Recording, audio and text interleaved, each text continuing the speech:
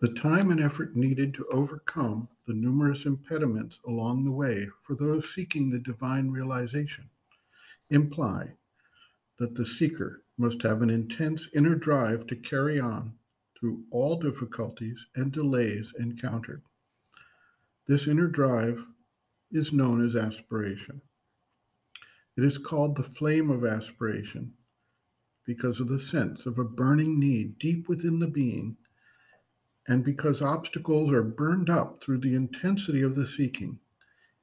Imagery that attempts to describe the experience of the divine seeking frequently refers to the mystic fire in spiritual traditions throughout the world. The rishis of the Rig Veda understood the central and essential role of aspiration. The Rig Veda has hundreds of hymns to Agni, the mystic fire, which focus on the ability of the flame of aspiration to bring forth the experiences, the powers of knowledge and action, and the eventual breakthrough in consciousness to a new status of spiritual realization. Sri Aurobindo's translation of the first hymn of the Rig Veda illustrates the importance of the flame of aspiration. Quote, I adore the flame, the vikar, the divine Ritvik of the sacrifice, the summoner who most founds the ecstasy. The flame adorable by the ancient sages is adorable too by the new. He brings here the gods. By the flame one enjoys a treasure that verily increases day by day, glorious, most full of hero power. O flame, the pilgrim sacrifice on every side of which thou art, with the environing being, that truly goes among the gods. The flame, the summoner, the seer will, true and most full of richly varied listenings, may he come, a god with the gods. O flame, the happy good which thou shalt create for the giver is that truth, and verily thine, O Angiras. To thee, O flame, we day by day, in the night and in the light, come carrying by our thought the obeisance. To thee, who reignest over our pilgrim sacrifices, luminous guardian of the truth, increasing in thy own home, therefore be easy of access to us as a father unto his son. Cling to us for our happy state. End quote.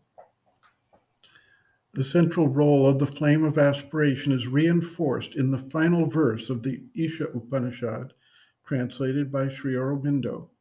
Quote, O God Agni, knowing all things that are manifested, lead us by the good path to the felicity. Remove from us the devious attraction of sin.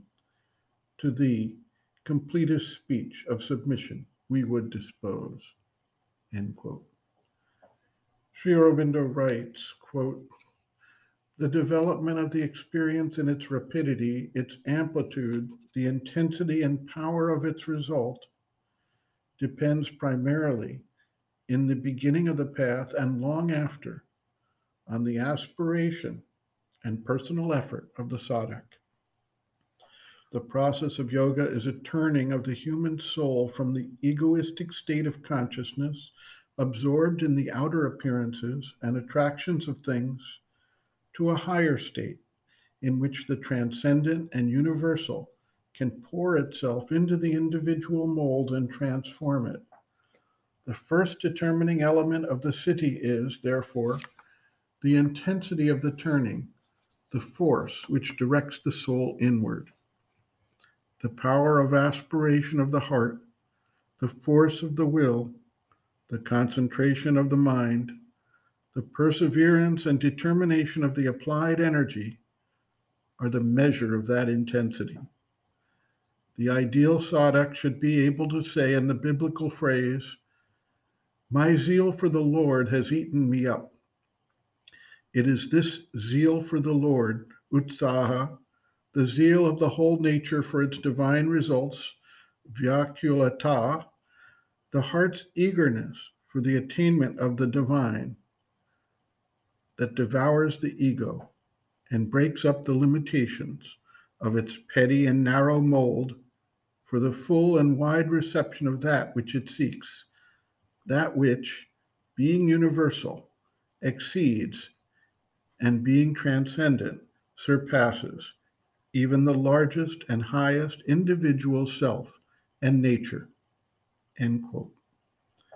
Reference, Sri Aurobindo and the Mother, Growing Within, The Psychology of Inner Development, Chapter 3, Growth of Consciousness, Basic Requisites, page 33, and Hymns to the Mystic Fire, pages 39 to 40.